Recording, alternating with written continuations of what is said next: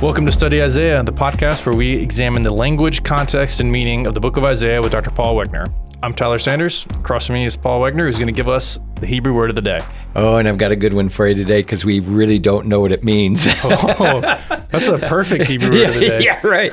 Okay, so it's Gilion. Gilion. And it's either a tablet or a piece of papyrus or something. So it's in chapter 8:1, it says, "And the Lord said to me, take for yourself a large tablet," that's how my translation does, "and write it in ordinary letters, swift as the booty, speedy as the prey." Mm-hmm. So the question is, what did they write on?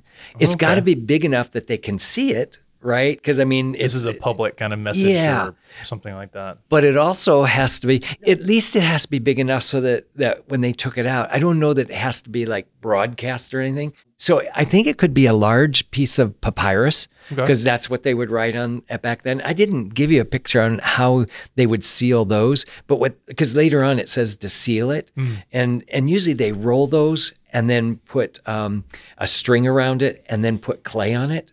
And that would seal it so they couldn't open it unless they broke that string. Right. But the other possibility is possibly a large clay tablet.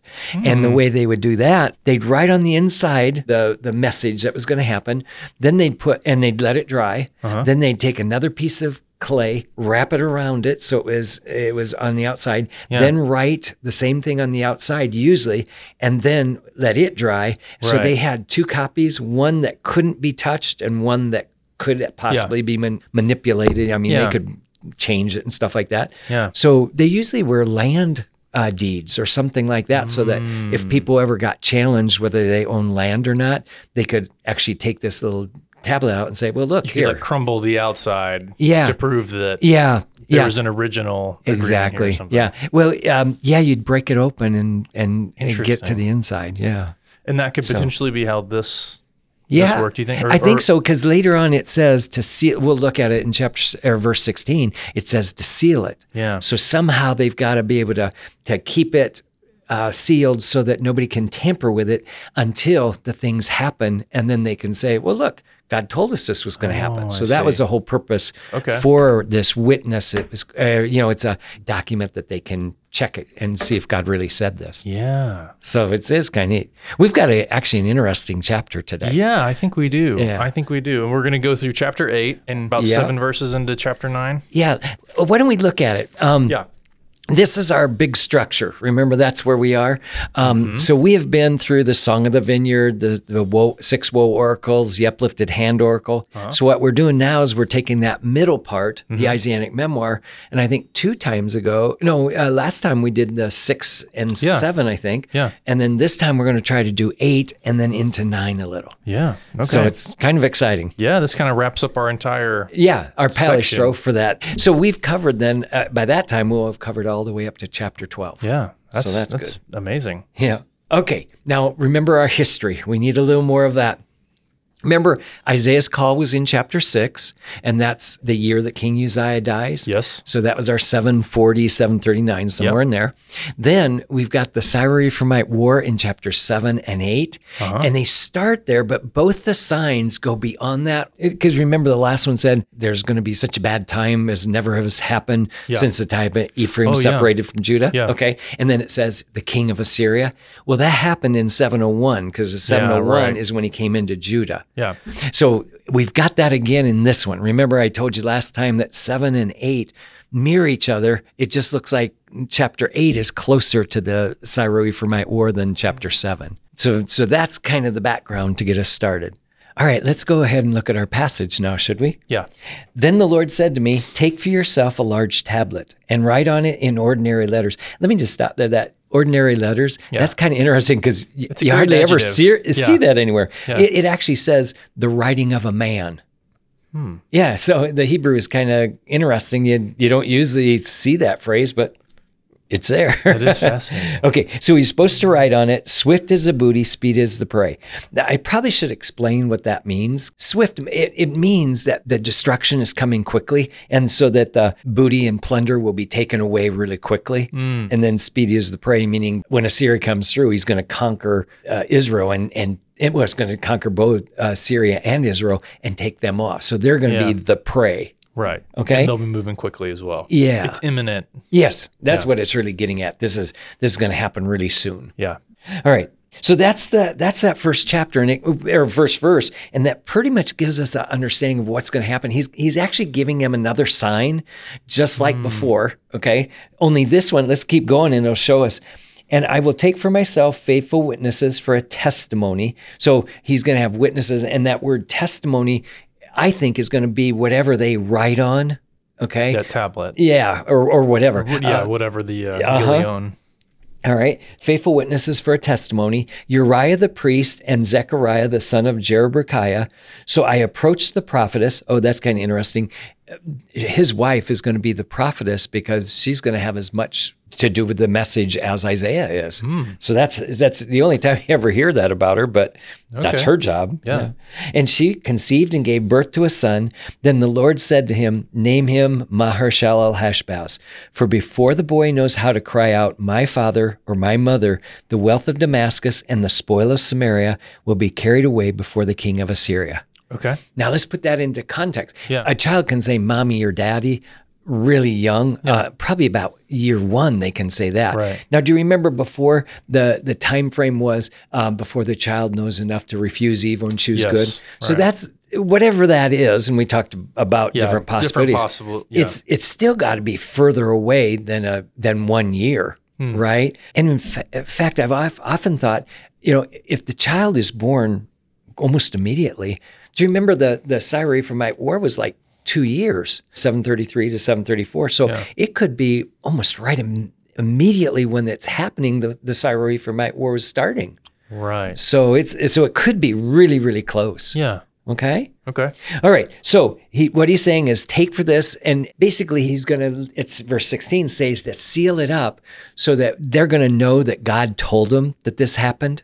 And I think that's the key to this whole sign, because Israel often is rebellious and they'll say, oh, our God didn't tell us this and stuff like that. Well, this one's going to be real clear. He's got witnesses and he's got a testimony, whatever that thing is that's sealed, to tell us this. And what do we think is actually written on this to be sealed? Is it like from 5 to 15, like that kind of text? Well, I don't know if it needs to be all that. It could have just been that name, because later on he describes what that name means. Yeah. So I think it's possible. And the witnesses would have heard that that's what the name meant. Yeah. And remember the second part, he actually explains what the name means. And the Lord said to me, name him Maher-Shalal-Hash-Baz, for before the boy knows how to cry out, my father or my mother, the wealth of Damascus and the spoil of Samaria will be carried away before the king of Assyria.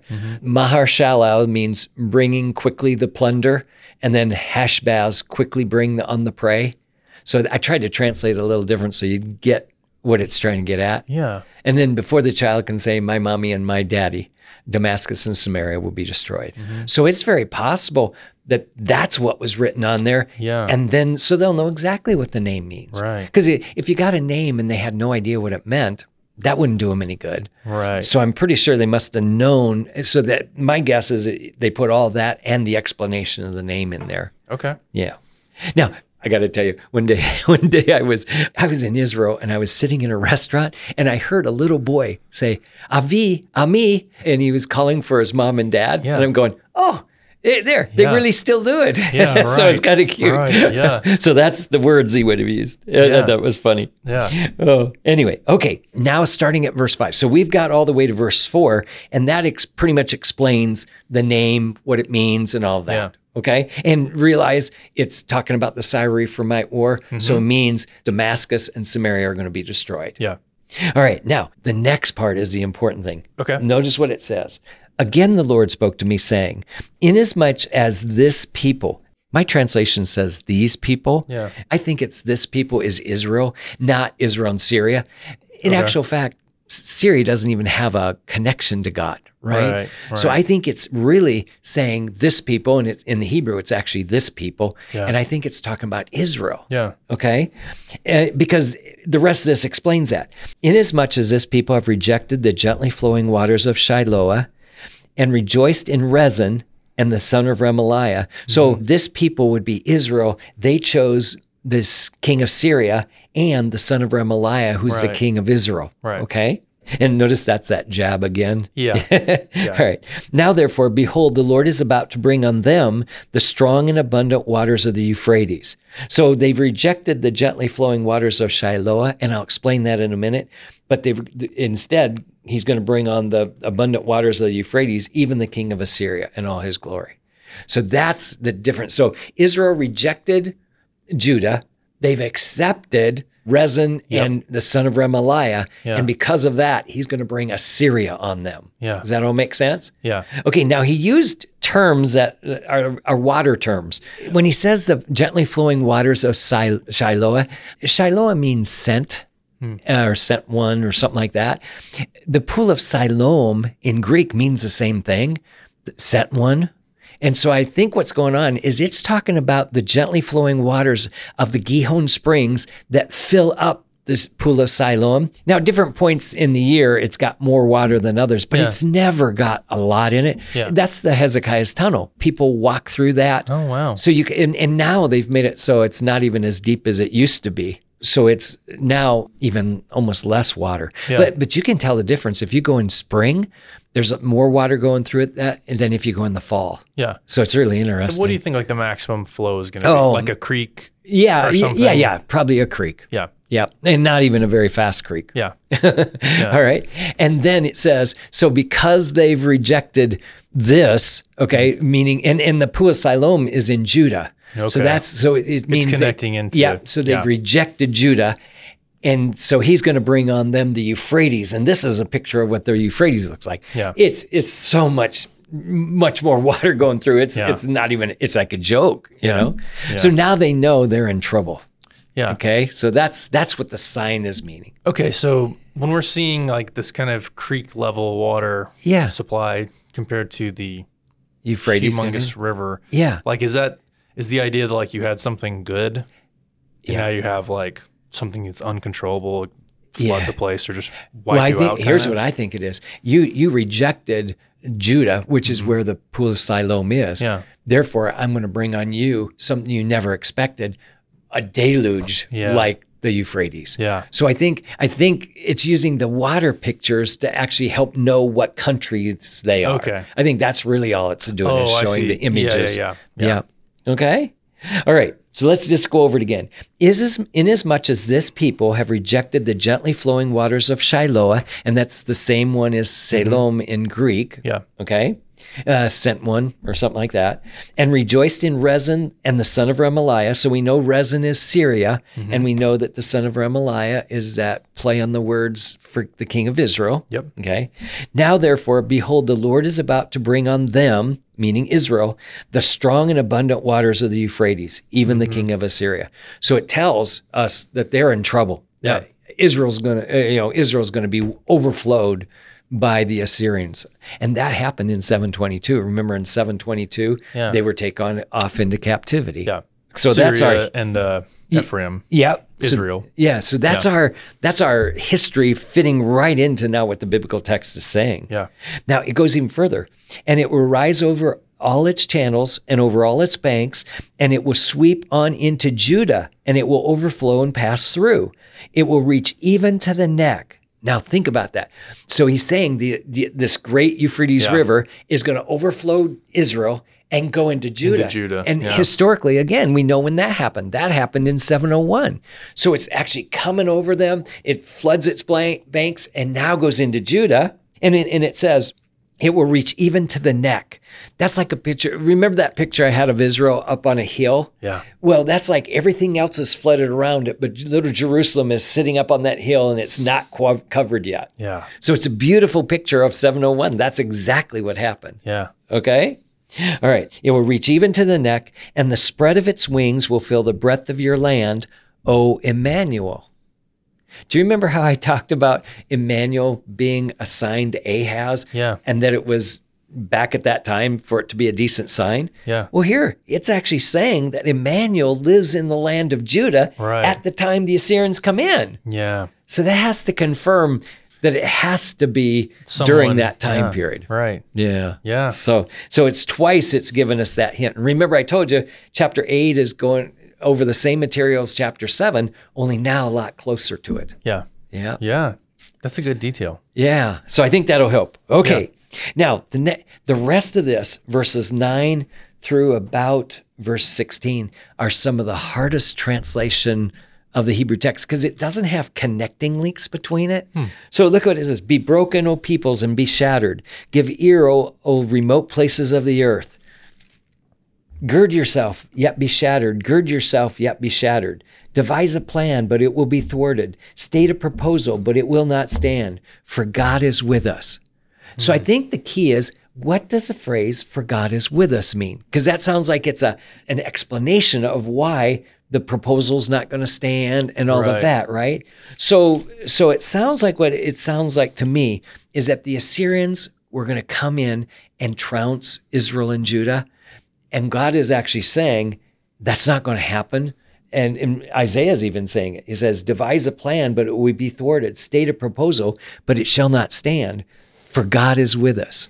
So it sounds like to me that Assyria is thinking, let's wipe out Israel and Judah. And God is saying, that's not going to happen. Right. Because I'm with them. And I think it's Isaiah talking because he said, for God is with us. So the us must be Isaiah, including himself into Judah. Yeah. And this reflects maybe that idea we saw earlier about Assyria is God's rod. Yes. But it's not in control. Yeah. Like it's going to be used for a very specific purpose. Yeah. And then they have their own. And remember in chapter 10, we even found out that they said they want to destroy them, and God's going to stop that. Yeah, right. Yeah. They kind of get in trouble for that. Really. Yeah, very much so. Yeah, so kind of. Yeah, you're right. So does that make sense? I was going to say this is one of the harder ones to interpret, but if you go to that, for God is with us, it seems like to me, okay, now you've got to work backwards and see what it's referring to. So could you tell me a little bit more about why that's so difficult, though? Were we saying like these, like verses 9 and 10, most of 10, they don't have a direct connection in the text to the phrase "for God is with us"? No, they do. The problem is that it's not telling you who's going to be broken or I see. Who's going to be shattered. Remote places, gird yourself. It's not telling us who's supposed to do that. It's just giving commands. Yeah. And I think it's when you get to verse 10, it starts to make a little sense. And you work backwards from there. Yeah. To kind of give the rest of it context. Yeah. Because devise a plan, but it will be thwarted. State a proposal, but it shall not stand. For God is with us. The us has to be Judah. Yeah. Right? And it's got to be Isaiah talking so he can join himself with Israel or Judah, I think. And so the question is, okay, who's devising a plan? Who's got a proposal to and what are they going to do? Well, it's probably got to be Assyria thinking they're going to wipe them out. Yeah. Now, that's the message against the Assyrians, right? So there's a message for them, but there's also a message for Israel. Look what it says starting at verse 11. For thus the Lord spoke to me with mighty power and instructed me not to walk in the way of this people. Now that's interesting.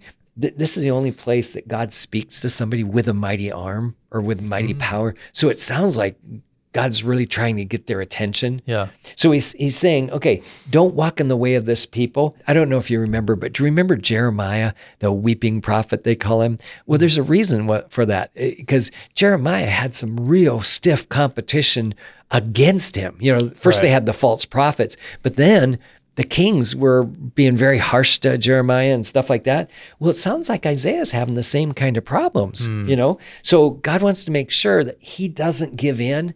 Because if his own prophet gives in, then who's he going to have to talk to these people? So this people is again referring to Israel again. I'm pretty sure. Yeah. And then now this one way of this people could even be Israel and Judah. Because by this time now they both need talking to. Yeah. Yeah. Okay. You are not to say it is a conspiracy in regard to all this people call a conspiracy. You are not to fear what they fear or be in dread of it. Let me just stop there. My guess is that Isaiah's words would have thought to be conspiracy. Because remember, he's telling them that Assyria is going to wipe you guys out. Right. So they're thinking, well, Isaiah's really against us then. So this is a conspiracy to try to destroy us. Because they think Assyria is there to help. Yeah. Take on Syria. And Isaiah makes it real clear there's not only going to They will destroy them, but they're going to destroy you guys too. Right. Yeah.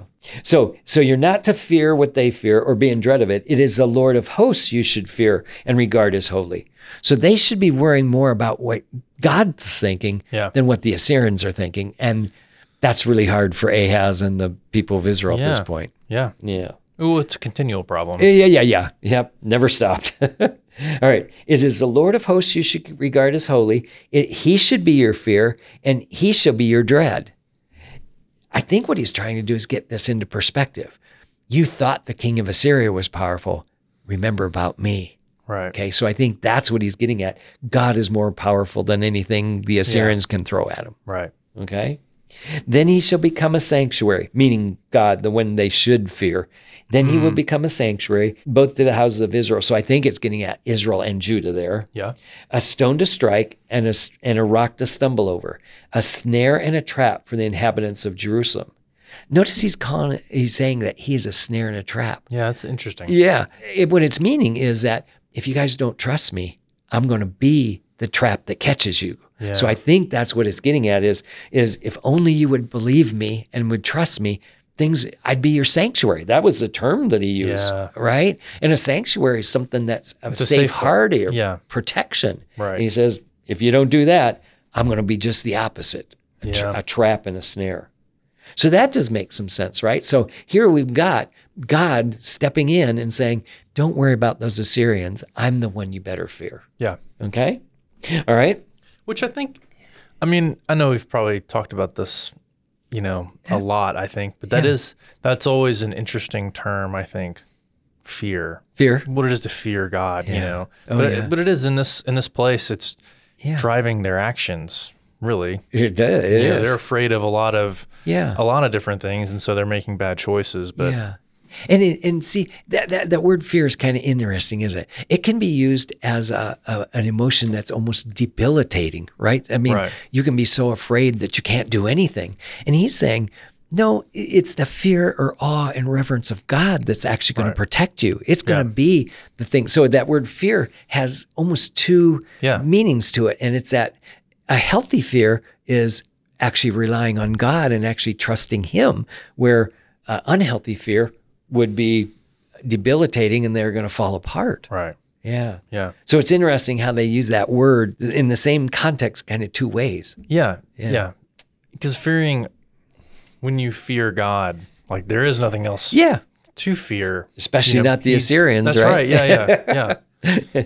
Okay. Many will stumble over them, and then they will fall and be broken. They will even be snared and caught. So when it says many, it's talking about probably in Israel and Judah that are not believing in God. So there's going to be a lot of them that are going to be snared and caught. Remember, we looked at chapter 6 and it had the two destructions. And after the two destructions, a remnant was going to come out. Yeah. So it seems like to me, you've got this issue here of two destructions. The one is going to be the northern kingdom being taken away. The other one's going to be Judah taken away. Yeah. So I think he says a lot of them are going to be snared and caught. Yeah. Yeah. All right. Now we've got the whole explanation. That's the message. Okay.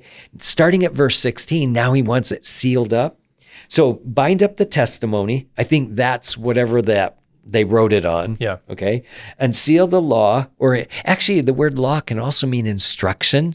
And so I think you've got the thing that's written and then what he said about it. So I think that's our Torah, and you've heard the word Torah a lot, but now it means something like an instruction, the teaching. Explanation of what that sign means. Because in actual fact, that testimony doesn't do much good unless it has its explanation with it. Yeah. So I think that's what it's getting at. Okay? And I will wait for the Lord who is hiding his face from the house of Jacob. I will even look eagerly for him. Behold, I and the children whom the Lord has given me are for signs and wonders in Israel from the Lord of hosts who dwells on Mount Zion. So this is kind of interesting. So he says, Isaiah can't believe that the final word is at destruction on the nation, because he already knew in chapter 6 that a remnant's supposed to come out at some point, right? So he says, so I'll wait for the Lord who's hiding his face from the house of Jacob. When God hides his face from Jacob, that means they're going to be destroyed, right? Because he's not looking with favor upon them. Yeah. Okay? I will even look eagerly for him, meaning I hope this doesn't take too Yeah, long. right. Yeah. All right. Behold, I and the children whom the Lord hath given me are for signs and wonders. Do you remember what his name is? Isaiah means God is salvation, right? Yeah, right. So that's a message to the nation. Remember his children's name. Shir Yeshuv, a remnant will return, or Maher-Shalal-Hash-Baz is another one of his kids. Yeah. And that means, haziness is the booty, speedy is the plunder, meaning they're going to be destroyed soon. So these are names of his kids that are actually a sign to the people to let them know what's going to happen. Yeah. Now, one's good, one's bad. Now, I don't know. It's even possible that Emmanuel is Isaiah's kid, but I doubt that. I think, it sounds like in chapter 8, remember it says, he will fill the breadth of your land, O Emmanuel. Yeah. It could just mean he's living there, and it's his land because he's there. Or it could mean he's the king, and so it's his land. It's possible. It doesn't. He can't be the son, but I don't think he fits Emmanuel very well. I mean, context-wise, he does, but time-wise, it doesn't sound like he's in the right time frame to be born at this time. Who is this? Hezekiah. Oh, okay. So Hezekiah was a good king, right? Yeah. So God with us could fit him really well. Yeah. Except time-wise, he couldn't have been born at the right time to make this work. Because we know how old he was when he took the kingship, and he was too old to fit the Syro-Ephraimite war. Yeah. So I don't think it's Hezekiah, though Hezekiah probably would have been around at that time, and that does make sense. I mean, Hezekiah does fit the time of the 701 really well. Yeah. Because by that time, he's the king. Right. Yeah. Right. So I don't think he's the child, because I don't think chronologically it fits. But he certainly would have been another sign and wonder, Yeah. But I would think it says specifically, it's I and the children you've given me are those. So I doubt that Emmanuel is one of them, but certainly the other two make perfect sense. Yeah. Okay? Yeah. Okay, notice it says, in Israel, from the Lord of hosts who dwells on Mount Zion. So Isaiah hasn't given up that God still dwells on Mount Zion. Right. So that's actually really important, I think, for us. Because he knows, even though they're going to go through that suffering and that punishment and all that, don't worry, God's still in control is what he's saying. Okay? Yeah, there's a difference in hiding your face and choosing not to dwell at a place anymore. And yes, exactly. And then it also says, and he's going to look eagerly for him. I think what that means, till he looks back towards Israel and Zion. So I think the idea is that he's waiting until till the punishment's over, and he now has favor towards the nation. Yeah. So I think that's what it means. Yeah. All right. Now the next ones are tough again. Okay. Then they will say to you. So who's the they? I think it's the Israelites that are going through this suffering. Yeah. Okay. Many. Yeah, that's good. Then they will say to you, consult the mediums and the spiritists who whisper and mutter. Should not a people consult their God? So I think what it's saying is, how do you find out? How do they think they can contact God? Well, go to the people that can enchant the dead and stuff like that. And he even says, should they not consult the dead on behalf of the living? And I think at the verse 20 where it starts, I think you should say no. I think there should be a no in there because it says to the law and to the testimony. Well, to the law would be that, it had that same word in verse 16, and the testimony is there. So I think instead of going to these false gods or false prophets or anybody who try to contact the dead, instead go to the thing God told you. Yeah. He gave you the sign and he gave you the instruction on it. Yeah. So just go to that.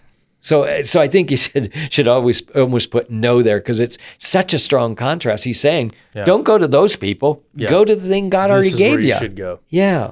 If they do not speak according to this word, meaning the law and the testimony, it is because they have no dawn. What's that? Yeah, that's no it. Dawn. Well, that would mean no light, right? So meanings they don't get it. They're still in darkness. Yeah. So those are part of them that'll be taken off into captivity. I think. Right. I'm sure. So it's interesting. It is the word dawn, meaning the light is coming into their lives, and I think what it's getting at is they're still in darkness. Yeah. Yeah. Wow. Okay. All right. Now the next part, verse 21. they will pass through. So it's back to those people who are saying, consult the dead on behalf of the living. Okay. They will pass through the land hard pressed and famished. And it will turn out that when they are hungry, they will be enraged and curse their king and their God as they face upwards.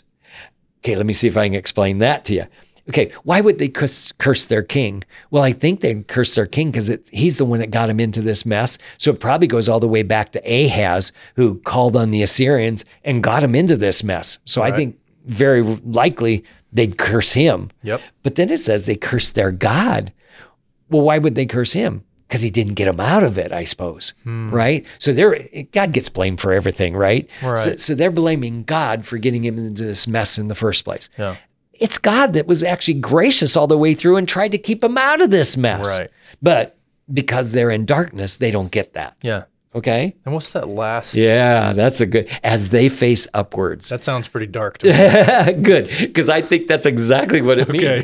The other place where this phrase is used as it turns upwards is do you remember Gideon? Those two people had he went over to the Midianite army and they were telling this story about a loaf of barley bread that was rolling down the hill and it hit the tents and it turned them upwards. Right. So it basically destroyed them. Yeah. I think when it says as they face upwards, it means as they die. Yeah. Yeah. So it seems like it's the same picture of them being turned over and dying and looking upwards. Yeah. So they're cursing God as they die. They still don't get it. Yeah. So it lets you know they're still in the darkness. Right. Yeah. Okay. Verse 22, and they will look to the earth and behold distress and darkness and the gloom of anguish, and they will be driven away into darkness. So what do you think that means, driven away into darkness? Yeah, I mean, I think it's really can't get worse, right? Okay. I mean, like... Actually, I think it can get worse. If they're dying in the land, what's worse than that? Being taken captive and taken out of the land. Wow. Yeah. So I think that driven away into darkness is talking about them going into exile. Yeah. And it's going to be for both of them, Israel and Judah. Mm-hmm. Okay? Well, does chapter 8 make a little sense? Because now it's all ready to turn around. Okay. So up to this point, it's all been pretty negative, right? I mean, we did know what we found out is that it's not just going to happen to Israel. It's going to happen to Judah too. Yeah. And what's interesting is that in chapter 7, the whole reason Isaiah came was to try to talk Ahaz out of not paying the money to Assyria to have them come over and destroy Israel, because at some point he's going to come on you too. Right.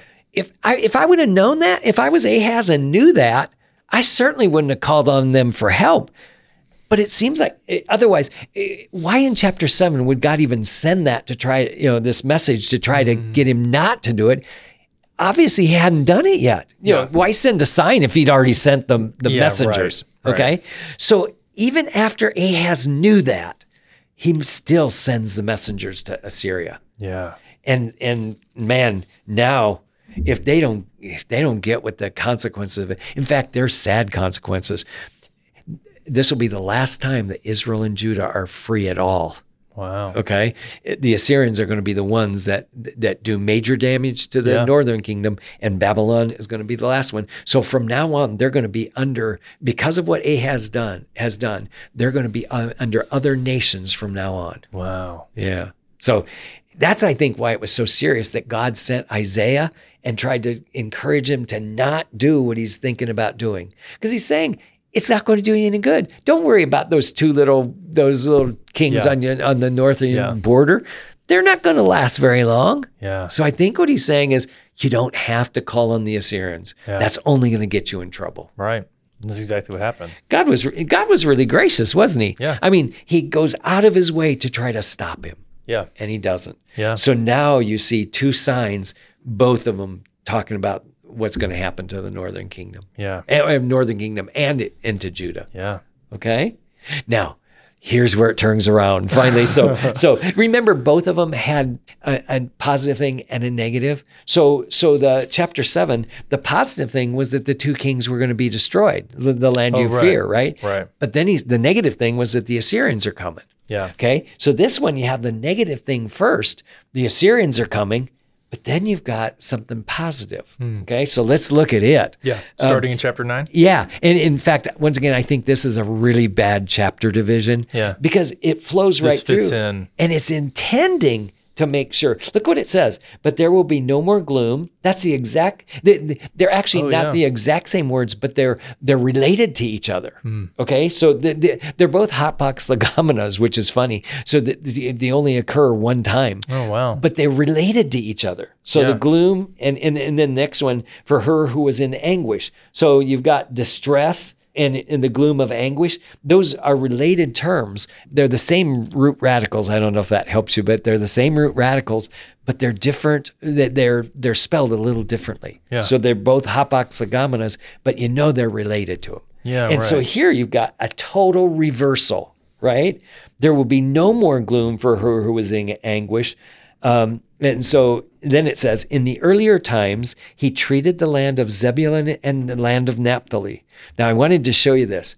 The land of Zebulun and Naphtali, notice they're tribes in the northern kingdom. Yeah. So he's actually talking about that northern kingdom at this point. So there will be no more gloom for her who was in anguish. In the earlier times, he treated the land of Zebulun and the land of Naphtali with contempt. Remember, the northern kingdom got carried off into captivity. So that's the contempt that he's talking about. Yeah. Okay. But later on, he shall make it glorious by the way of the sea, the other side of the Jordan, and the Gilead of the Gentiles. So now we've got three terms that I actually believe refer to that northern kingdom again. The best article I read on this was by a guy named Albrecht Alt. And what he argued is that those three terms were what the Assyrians divided the northern kingdom up into after they were destroyed in 722. Wow. So if that's true, that makes perfect sense. So the land of Zebulun and Naphtali is the same land as these other three phrases. Oh, does that make sense? Yeah. Yeah. So if that's true, basically what he's saying, in the earlier times, he treated them with contempt. Yeah. But in the latter times, notice it says he's going to make it glorious. Well, what? When did that happen? I mean, think about it. 722, they get destroyed, and you hear nothing more about that northern kingdom. Yeah. And it says that he's going to make it glorious. Right. When could that have happened? Yeah. When does it? My answer. Okay. You're going to like this, It's I think. coming? Okay. Yeah, I think so. Okay. I think it's got to be when Jesus came. Because look what it says. Verse 1, I think, is now reversing everything that happened before, so the bad things. Then in verse 2, the people who walk in darkness will see a great light. Well, what's a great light usually referred to? Some kind of deliverance, right? So those ones that were walking in darkness, meaning everything that happened before, are now going to see a great light. Well, when did that happen? I don't think it happened until Jesus came. And it's going to be a different kind of light, right? It's not deliverance from their enemies, right? But it is a spiritual deliverance. Yeah. Okay? Those who live in a dark land, the light will shine on them. So basically saying it's parallelisms, basically saying the same thing. All right, verse 3, you shall multiply the nation, you shall increase their gladness. Now, I don't know if your Bible translation has a little footnote on that. It should be. Yeah. What's it say? Another reading is not increase. Yeah. Well, that's interesting. And it would be totally the opposite, right? Yeah. Yeah, so he will either increase their gladness or he won't increase their gladness. Well, it's a problem with the word low. Low can actually mean two things. It can mean to him as a suffix on it, or it could mean not. But that's when there's no aleph on the end. Okay. So basically what's happened is that, well, actually it says low to him, or I'm sorry, to him the low, not the low not. Yeah. So it seems like to me what's going on is that the people misunderstood. It sounded alike, but they misunderstood what it was saying. Yeah. Because it doesn't make any sense to me. You shall multiply the nation, you shall not increase their gladness. Yeah. Usually when a nation is increased, that's when they're happy about that. Yeah. Right. So I think it's got to be you shall increase to him or to it its gladness. Yeah. So I think that's how that should be translated. Yeah. Okay. They will be glad in your presence as in the gladness of harvest. Remember, that's one of the best times for Israel to rejoice because they now have food for the next year, right? Sure. As men rejoice when they divide spoil. Well, that'd be another time, and that means they're victorious in war, right? So two of the most exciting times in Israel's history would be when harvest is coming and when they are victorious in war. Yeah. So he's saying you're going to have that kind of gladness, okay? 4, now it's going to give 3 reasons for this great joy. And one is starting at verse 4, one is starting at verse 5, and one is starting at verse 6. Yeah, I see those kind of parallel. Do you see them? Okay. Yeah. And I'm hoping your translation has 4 at each one of those. Yeah. Yeah. Does, okay. Good. So here's the 3 reasons. For you shall break the yoke of their burden and the staff of their shoulder, the rod of their oppressor, as at the battle of Midian. First, let's go to the battle of Midian. Do you remember what that is? That's when Gideon comes through, and remember the Midianites come and trounce them. And remember, with 300 men, Gideon destroys the army, right? Or God destroyed it through the 300 men. Yeah. So, and they didn't even remember they have a light and a trumpet. Right. And so it's definitely a divine victory. Yeah. So I think that means, okay, you're going to destroy the yoke on their shoulders in a divine way. Well, yeah. I think that fits 701 really well. Now, here we have to talk about something we call the prophetic perspective. Okay. The best way to explain it, I think, is to think of a mountain range. Do you remember how when a prophet looked into the future, they would see different mountain peaks? Okay. But you wouldn't know how much time is between them unless you were walking them. Yeah. I have a friend that climbs up Mount Baldy here, and it must take him hours because it's not the first peak, you see. Right. It's the one behind it that's the big one. Right. So it'd be like that, the prophet looking into the future, and you see these mountain peaks, but you have no idea how much time is between them. So the first thing he sees is that he sees a victory over the Assyrians. Okay. That would fit 701 perfectly. Yeah. Okay. The second one is not going to fit that. Look at, for every boot of the booted warrior in battle tumult, the cloak rolled in blood will be for burning, fuel for fire.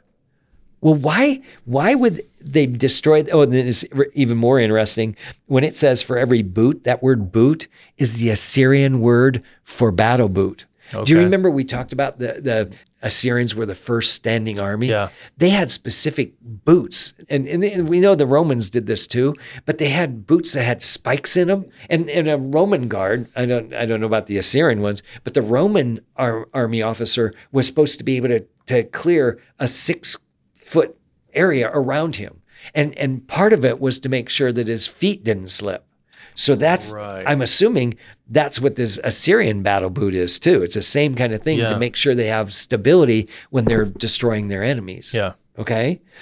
And then a cloak rolled in blood. I can understand why a cloak rolled in blood would be destroyed because they tell me that red is one of the things that won't come out of material. Sure. So I understand that I would throw those away because they got blood in them and you can't ever get it out. Yeah. But a boot, it's something you would need. And if you're ever going to war after that, it would be great to have it. Sure. So it seems like to me, if they're going to be fuel for fire, they're going to burn them up. This is the end of... Yeah, they don't need them anymore, right? So what just happened is that the 701 was the first mountain peak.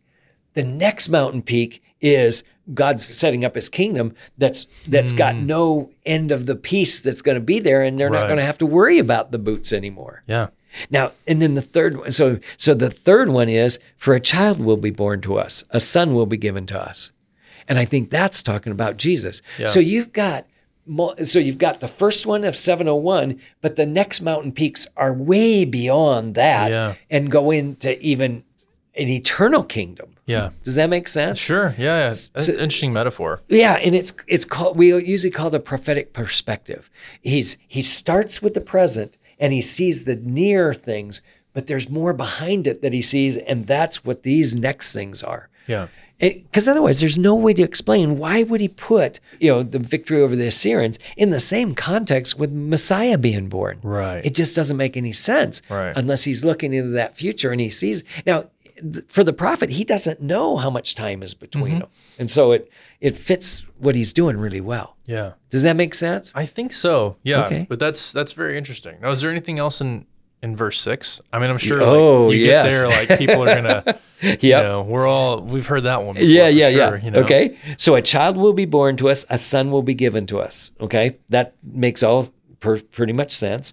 The government will rest on his shoulders, and his name will be called. Notice it says his name will be called. That's singular. And because of Handel's Messiah, we all think, if Wonderful Counselor, that these are all 4 different names.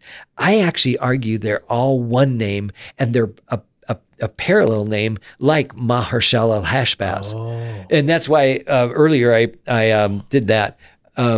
Remember, I put it up there, bring quickly the plunder and quickly bring the prey. That was to show that that's 2 parallel names. The difference with this name is that these have a theophoric element in them. So I'm going to argue it's one name, and it should be something like, a wonderful counselor is the mighty God.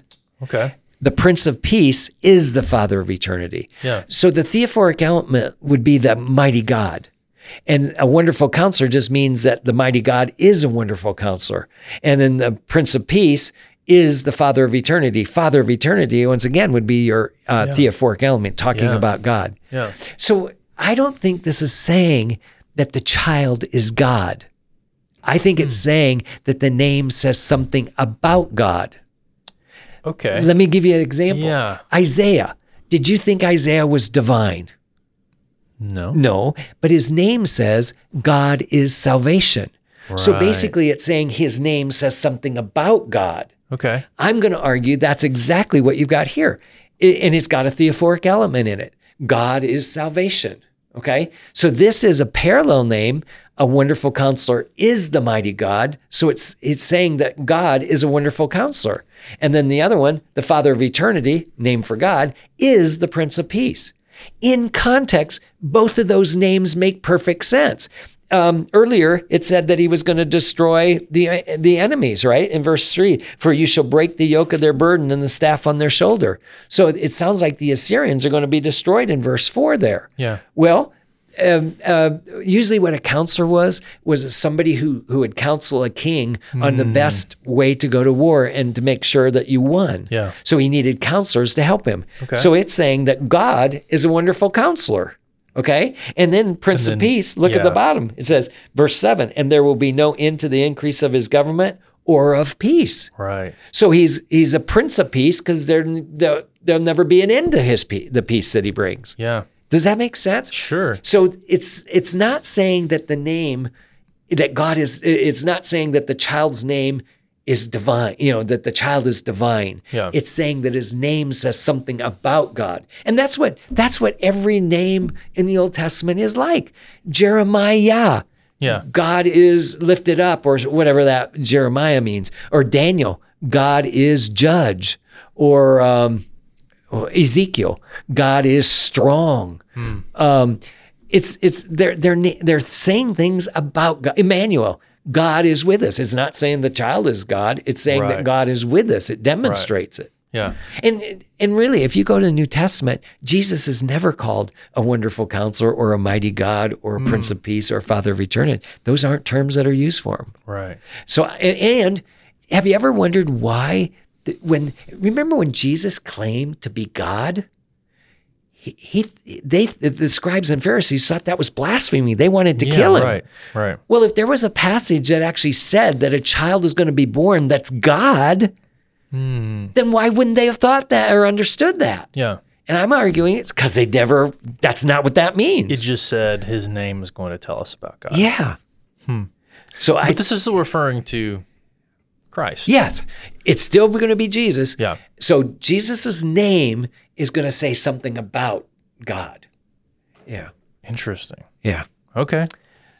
Okay. So it is still referring to the Messiah or Jesus. Yeah. So I still get that. Sure. But it's not saying that Jesus is divine, Right.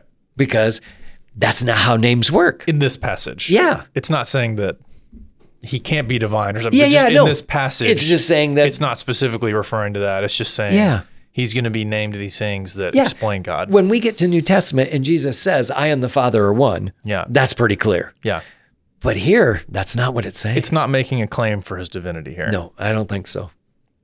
Isn't that interesting? Because that's going to blow some people away, I'm sure. Yeah. Yep. And it does probably make it fit in a little bit better in this passage because it's answering this is kind of an answer to all the problems we've seen in a way, right? Clearly, how is God going to bring this deliverance about? He's going to bring his Messiah. Yeah. But it's not saying that Messiah is divine. We find out that he is. Yeah. But I don't think this passage is saying that. Yeah. Okay.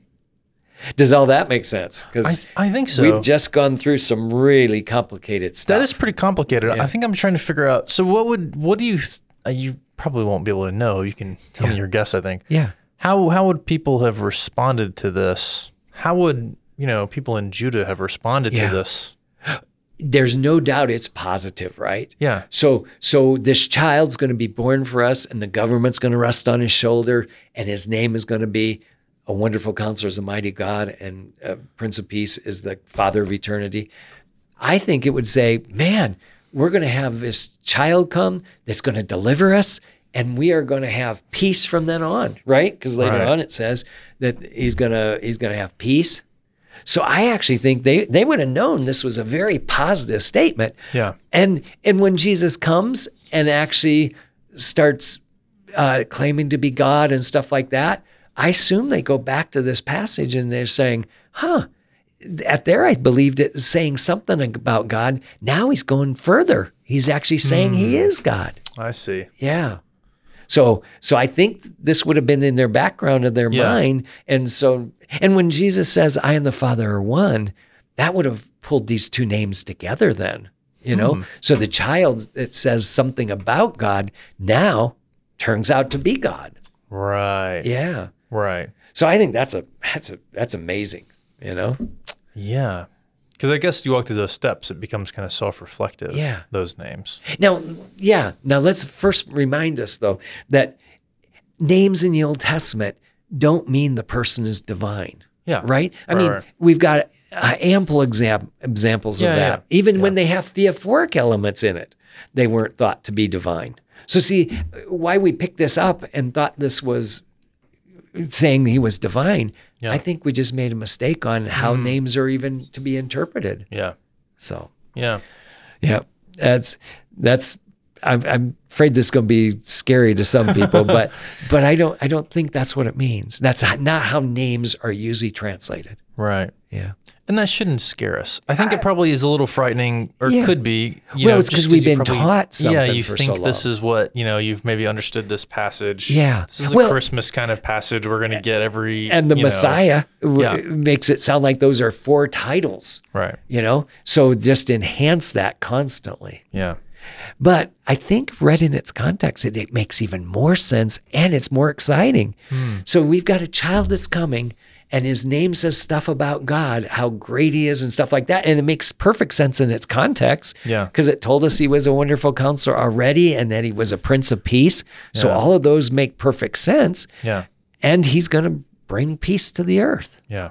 Now we're not done. It keeps going. Yeah. So look at the next part. After the title, or what his name is, or what his title is, there will be no end to the increase of his government or of peace on the throne of David and over the kingdom, to establish it and to uphold it with justice and righteousness from then on and forevermore. So that's, I think, actually interesting. So he's actually saying, here's the prophet looking into the future. He sees this victory in 701, okay? But then he sees behind it another person who's coming that's going to give them victory. And then behind that, the kingdom being set up, and there's going to be no end to the peace and safety and stuff like that. Right. And righteousness and justice. Yeah, forevermore. Yeah. Wow. So it goes from that kingdom all the way to eternity. Yeah. Yeah. Now, the last phrase is actually kind of neat. The zeal of the Lord of hosts will accomplish this. That had to be an amazing, Isaiah here's getting told this story and what God is going to do, and starting off with this destruction that they're going to have, but that's going to give rise to this victory that God's going to bring. it had to be a hard thing to believe for Isaiah and for the other people. So when he says the zeal of the Lord of hosts will accomplish this, that's just confirming that God's saying, this is true because I'm going to do it. Right. And that phrase, the zeal of the Lord of hosts, only occurs 3 times. Every one of them is talking about 701. So you've got it in Isaiah later. You've got it in, I think it's 38, 37. And then you've got it in the parallel passage in 2 Kings. Right. So those are the only 3 times it ever occurs.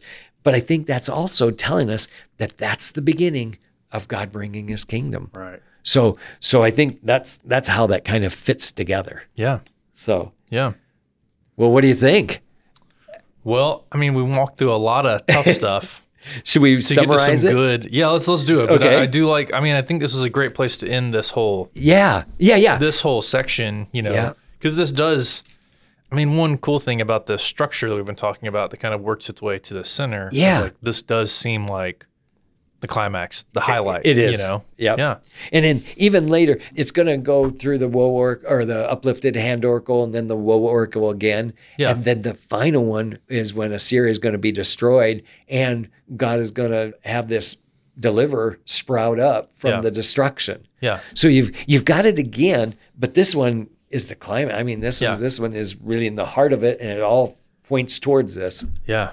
Okay, this middle section started with Isaiah's call, right, in chapter 6. And at the end of 6, it actually talked about 2 destructions that are then going to give rise to a remnant. Do you remember that? Yes. Okay, so the first destruction would be 722. The next one would be 586. And then there's going to be a stump that's going to be left that's going to be the righteous remnant. Right. So at the end, he's still going to get there, but it's going to go through 2 punishments first. Yeah.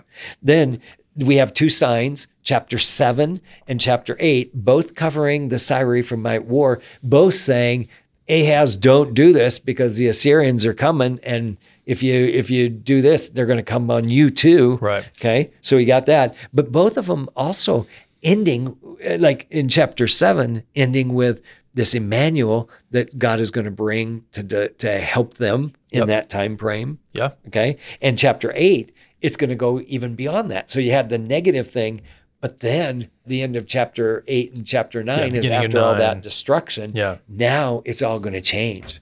And the reason I actually argue that chapter 9's got to be Messiah is because of that reversal. It was talking about the northern kingdom that he was going to treat with contempt, and then he's going to glorify it.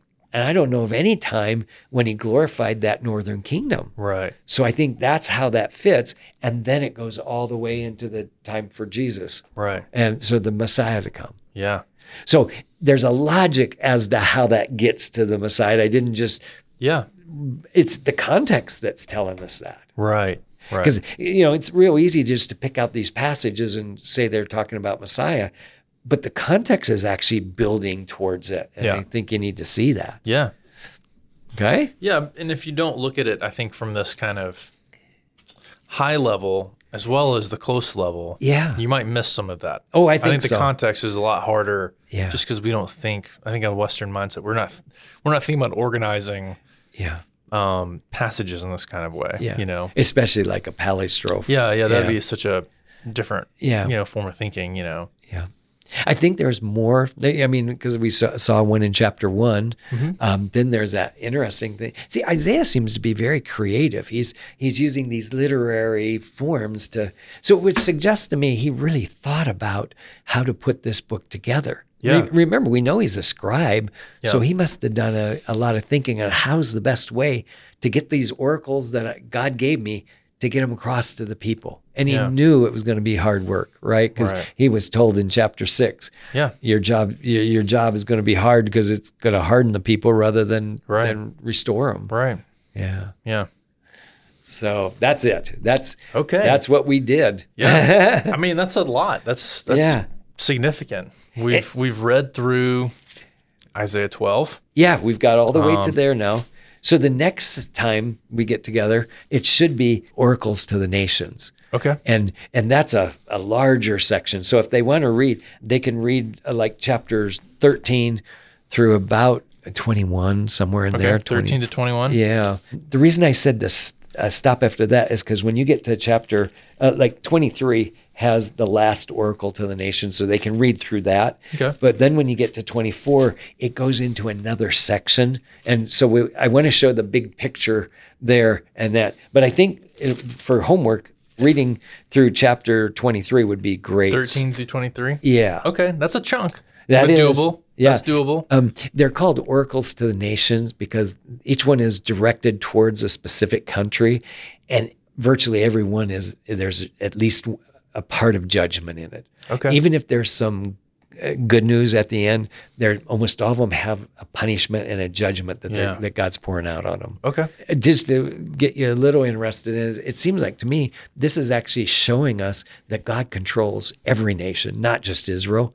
So if Israel was thinking that their God is so great, he controls Israel, well, yes, he is, but he controls all the nations. And so they're going to get a lot more explanation as to how that works. Okay. Yeah. So that is interesting. That might wet their whistle to want to read it. Yeah. That's a great thing to start with, I think. Yeah. Okay. Well, we have our homework. That's really good. And I think we kind of wrap it up today. Today was a good one. This was pretty intense. There's a lot to chew on. It's nothing wrong with going back and reading Isaiah 9 again. Exactly. That's a good section, but it was a little challenging. It would seem like to me that now that you know that it goes from 8 all the way into 9, it would actually make more sense because now you're seeing this, and then you see that contrast between verse 22 and 23. Actually, in Hebrew, it's actually 22 and 23. In the English, it's actually chapter 9, verse 1. So in the Hebrew, it's actually divided differently. Oh, wow. Yeah. The Hebrew doesn't start a new chapter 9:1 until you get to verse 2. Wow. And then, so it's going to be off numbers for a little ways there. Okay. Interesting. Yeah. Well, thank you for coming in today. And thank you, everyone who's listening. Make sure you do lots of reading this week or whenever the next time you listen to us is. Make sure you do a lot of reading and be sure to join us again as we continue to study Isaiah.